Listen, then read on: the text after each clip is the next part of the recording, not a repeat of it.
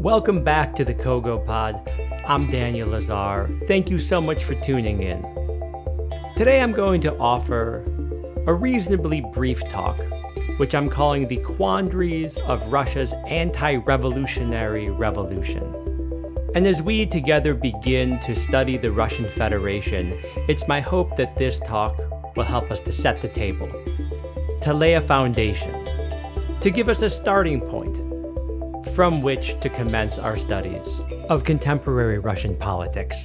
And it seems only fitting to me to begin with a line that I heard some years ago, and I've heard a couple times since, and I don't know to whom to attribute this.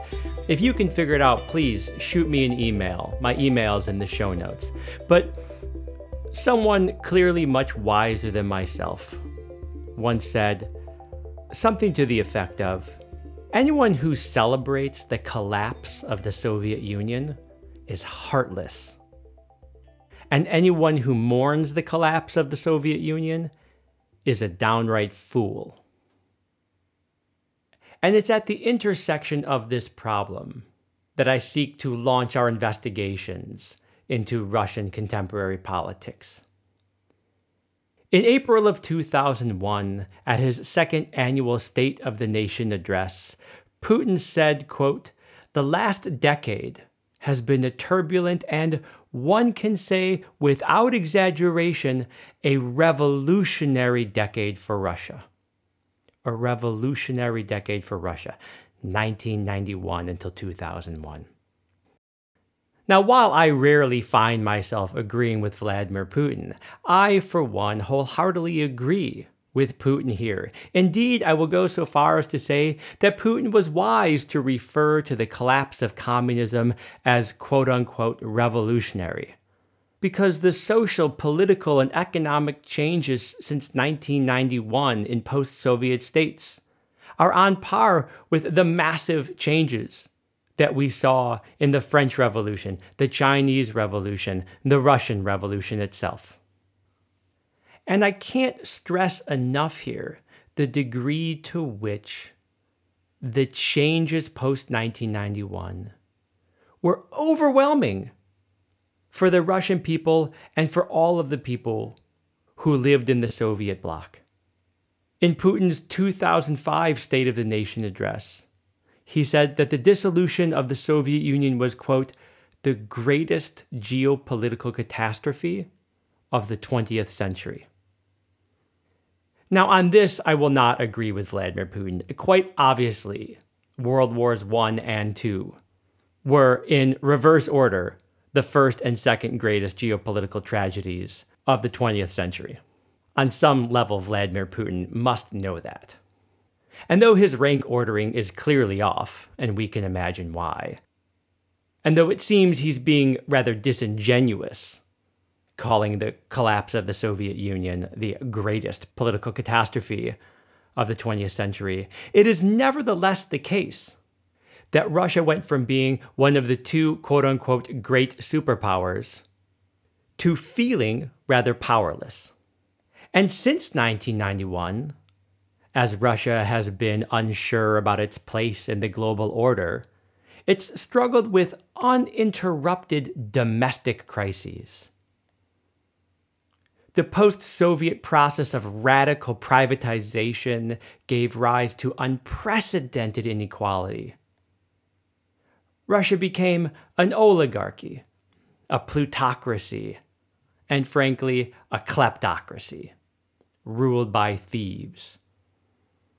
The economic collapse of 1998 was tantamount to the Great Depression, as measured by GDP and job losses and economic hopelessness in all sorts of ways.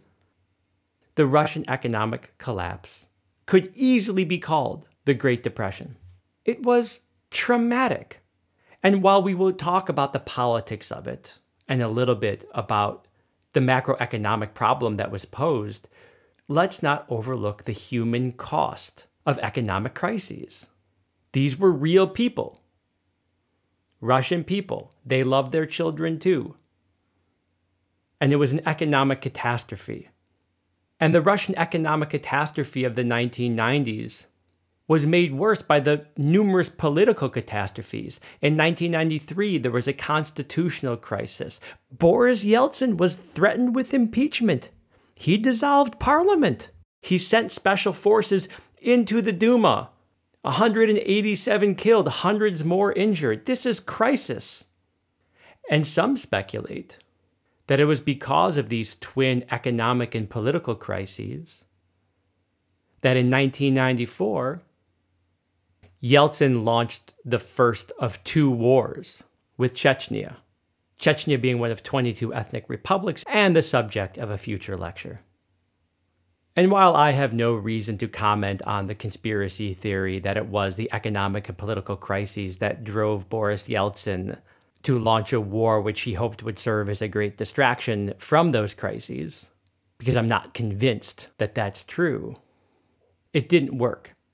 Indeed, the first Chechen war was a disaster, and thus a need for a second Chechen war, which lasted from 2000 to 2009. And at the tail end of that first war, Boris Yeltsin stood for re-election, and the 1996 presidential election was chaotic. Yeltsin only won 35% in the first round. It was a shock to Yeltsin and a shock to the Russian people. And while he ultimately won with 54%, that's a pretty tight race. Yeltsin didn't have the support of about half the Russian population. Indeed, he didn't have the support of much of his own government. And in 1998, Yeltsin suddenly dismissed his prime minister, Viktor Chernomyrdin, and his entire cabinet. And in Yeltsin's effort to replace his prime minister, the Duma twice rejected his 35-year-old replacement, a guy called Kiriyenko. And if you haven't heard of Kiriyenko, neither had most of the Russian people. This guy was a total nobody. And in part out of the not unsubstantiated fear that Yeltsin was going to use the special forces to attack the Duma again, his third effort to put Kiriyenko in power was successful. The Duma acquiesced. But that's a crisis. So you have the collapse of this geopolitical behemoth, the Soviet Union, with the Russian Federation not really being able to carve out its place in the New World Order. And then you have this series of uninterrupted crises throughout the 1990s. Economic, social, political crises. Yet few Western scholars have framed their analyses of Russia using the R word, revolution. Rather, it seems like most scholars viewed Russia's 1990s revolution as a transformation to democracy. And this implies a certain preordained outcome and a smooth path. And I remember when Russia was introduced to the AP Comparative Government and Politics class in 2005. And I was working assiduously to make sense out of Russian politics. I had just moved to Barcelona. I started a new job there, and I was doing everything I could to seem competent. And I was reading lots about Russia. And of course, as my luck would have it, I had a student there, a really bright young Russian woman who I was desperately afraid was going to realize the cold, hard truth, which is that her teacher was an imposter. And so many of the articles I was reading were called like Russia's managed democracy, or Russia's ersatz democracy, or Russia's path towards democracy, or Russia's illiberal democracy, or Russia on the path to a procedural democracy. These are all titles of articles that I read, that my students read. And these articles were written by distinguished scholars, really bright people, experts in the field. And they all had the same basic assumption. It was the assumption of Francis Fukuyama, one of the most respected political scientists of his generation, this end of history hypothesis, right? That with the collapse of the Soviet Union and the collapse of communism, more broadly speaking, that the future belongs to democracy and capitalism. That the only real alternative to Soviet-style communism or Chinese-style communism is Western liberal democracy and laissez-faire markets. This was the consensus among academic elites, on the left and right alike. And I will confess to you, my dear listener, that I thoroughly bought into that consensus. It's what I was raised to believe. I'm a Cold War kid, a bicentennial baby. I was 13 when the wall fell. I was 15 when the Soviet Union collapsed. What did it mean when the wall fell and the USSR collapsed? It meant freedom, man. Political and economic freedom. That's what I was taught. And while that narrative is heartening and thus tempting, that's not been the story. And it begs the question of why did scholars think Russian quote-unquote reform could unfold through ordinary as opposed to extraordinary means? Maybe we should give scholars some credit. There wasn't really a framework for understanding this situation. Watching a massive empire unfold as if overnight. Watching a revolution against a revolutionary regime. The world's never seen anything quite like it. So I don't want to be too harsh on the academy or on the third estate, the journalists of the world for getting it so wrong. But they got it really wrong. And I got it wrong. I read them, I listened to them, and we were all wrong about Russia. We believed, perhaps with our hearts as the guide, perhaps with our hopes drowning out our fears, that Russia's fate and Ukraine's fate and Kazakhstan's fate and Tajikistan's fate was tied to democracy and free markets. And tragically, we were wrong.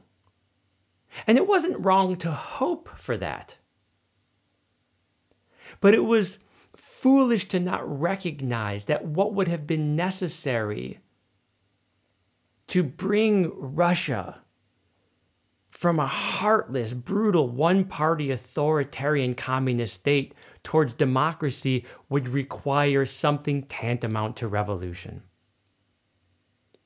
And perhaps, it's just a thought, it could be that Russians, even revolutionary Russians, were so sick of revolutionary talk after 71 years that they themselves chose not to explicitly call what was happening in the 1990s a revolution.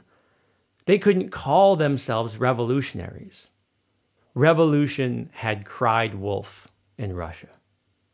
And so what did we talk about? We talked about reform. What was necessary for Russia to rejoin the world order in a peaceful and fruitful way? What was necessary to carry Russia through these political, economic, and social crises of the 1990s? Well, I don't know, but it's something more than reform. It's something that's probably more tantamount to revolution. But Yeltsin kind of positioned himself as the anti-revolutionary revolutionary. Yeltsin promised a pragmatic program of reforms that would allow Russia to, quote-unquote, return to Europe and to return to a normal way of life, whatever that might mean. But by 1992, a paradox became clear to Yeltsin's government. After more than 7 decades of Soviet dictatorship, it turns out that institutionalizing a liberal democracy and a capitalist system in Russia would require revolutionary upheaval of the political, economic, and social order. Yeltsin and his government had to write a new constitution. They had to stage free, fair, competitive elections. They had to remove all the apparatchiks from the bureaucracy. They had to deploy economic shock therapy. One might say revolutionary shock therapy to the economy. And the shock therapy, of course, led to the rise of the oligarchs, and the Yeltsin administration needed to rein in those oligarchs so that Russia didn't become some sort of kleptocracy, which it did. The Yeltsin government had to contain corruption. It had to decollectivize all the farms. It had to protect the borders. And in doing so, find all sorts of compromises with the ethnic republics. Republics like Chechnya, Ingushetia, North Ossetia. Those are the three that come to mind. And in the throes of all of that, Yeltsin and his government also had to fundamentally restructure the military that had just got humiliated by Afghanistan after the Soviet occupation from 1979 to 88. No one learns lessons, man. It's brutal. So what I'm trying to get to here is that there's a fundamental disconnect between Yeltsin's aspirations for normalcy and the costly and turbulent revolutionary actions that were necessary to actualize the very return to normalcy that Yeltsin aspired to. You got that? Because that's kind of the core of what I'm trying to argue here. Yeltsin wanted a return to normalcy, but the norm had been shattered with the demise of the communist system. Yeltsin wanted slow, piecemeal reform. But reform wasn't enough. Something like revolution was required to put Russia on a stable and sane domestic path. And the impossibility of the situation in which Yeltsin found himself led to the rise of ultranationalists like Vladimir Zhirinovsky and the communist spitfire Gennady Zhuganov. And Zhirinovsky and Zhuganov, their power increased substantially in the Duma from 1993 to 99. So what I'm trying to say here is that Yeltsin had to walk this tightrope. He had to pursue revolutionary policies under the auspices of reform, because the Russian people weren't down for another revolution. And while he was doing that, he had political enemies knocking at the door, gaining more power, making his life terribly difficult. And look, I would be remiss to not add at this point that Boris Yeltsin is hardly the most competent politician. If we were to engage in a game of what-if history, we could think about what if Mikhail Gorbachev or some other globally respected, sharp-minded Russian politician were the president of Russia in the 1990s. Nobody will accuse Boris Yeltsin of being globally respected or sharp-minded. Boris Yeltsin was a first-rate, second-rate man. He was a third-tier politician, and he was more than a bit of a drunk. And while I would hardly want to poke fun at the alcohol addiction from which he seemed to suffer, it didn't help in navigating these delicate matters. So after barely winning his re-election in 1996, Yeltsin faced a bona fide quandary. In the absence of an ideological or a religious vision, what should his vision of Russia be? And how could he articulate this vision to the Russian people, a people for whom revolution cried wolf? And since Yeltsin was almost epically inarticulate, since he couldn't espouse a clear vision, in part because he didn't have one, politicians and entrepreneurs alike, perhaps understandably, oriented their decision-making towards their own short-term interests. And that's how the oligarchy, the plutocracy, the kleptocracy in Russia rose. It happened on Boris Yeltsin's watch, in some substantial part because Boris Yeltsin was not optimally competent, because despite being the president, he didn't have a clear vision, and because in the 1990s, the Russian people were not open to the type of big vision governmental leadership that was necessary to solve Russia's problems. They had, bluntly put, just about enough of governmental promises after 71 years of the Soviet Union. And so it was on Boris Yeltsin's watch, while the president of Russia struggled mightily to stay on his feet during public functions, and struggled yet more to articulate a vision for his country. In the 1990s, Russia careened from crisis to crisis. Domestically, it was a political and economic disaster. The social fabric that was bound together by Soviet chains had come apart, and Russia had clearly lost her place in the global order. And now you can begin to understand the how and the why of Vladimir Putin's rise. Vladimir Putin came to power to make Russia great again. In his first year in office, he restored the old Soviet national anthem with new non-ideological lyrics.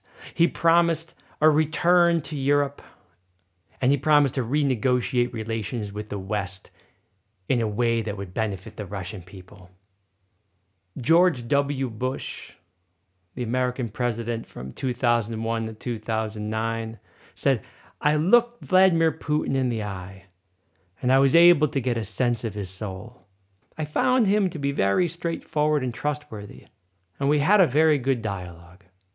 Bush's successor, Obama, of course, tried to hit the reset button with Russia, but in so doing, he appointed Hillary Clinton as Secretary of State, who, when she was running against Barack Obama in 2008, said that Putin, quote unquote, doesn't have a soul.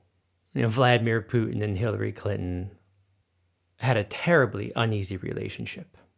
And in part because of that, Putin's efforts to bring Russia into the global world order were not met with the open arms he was hoping for.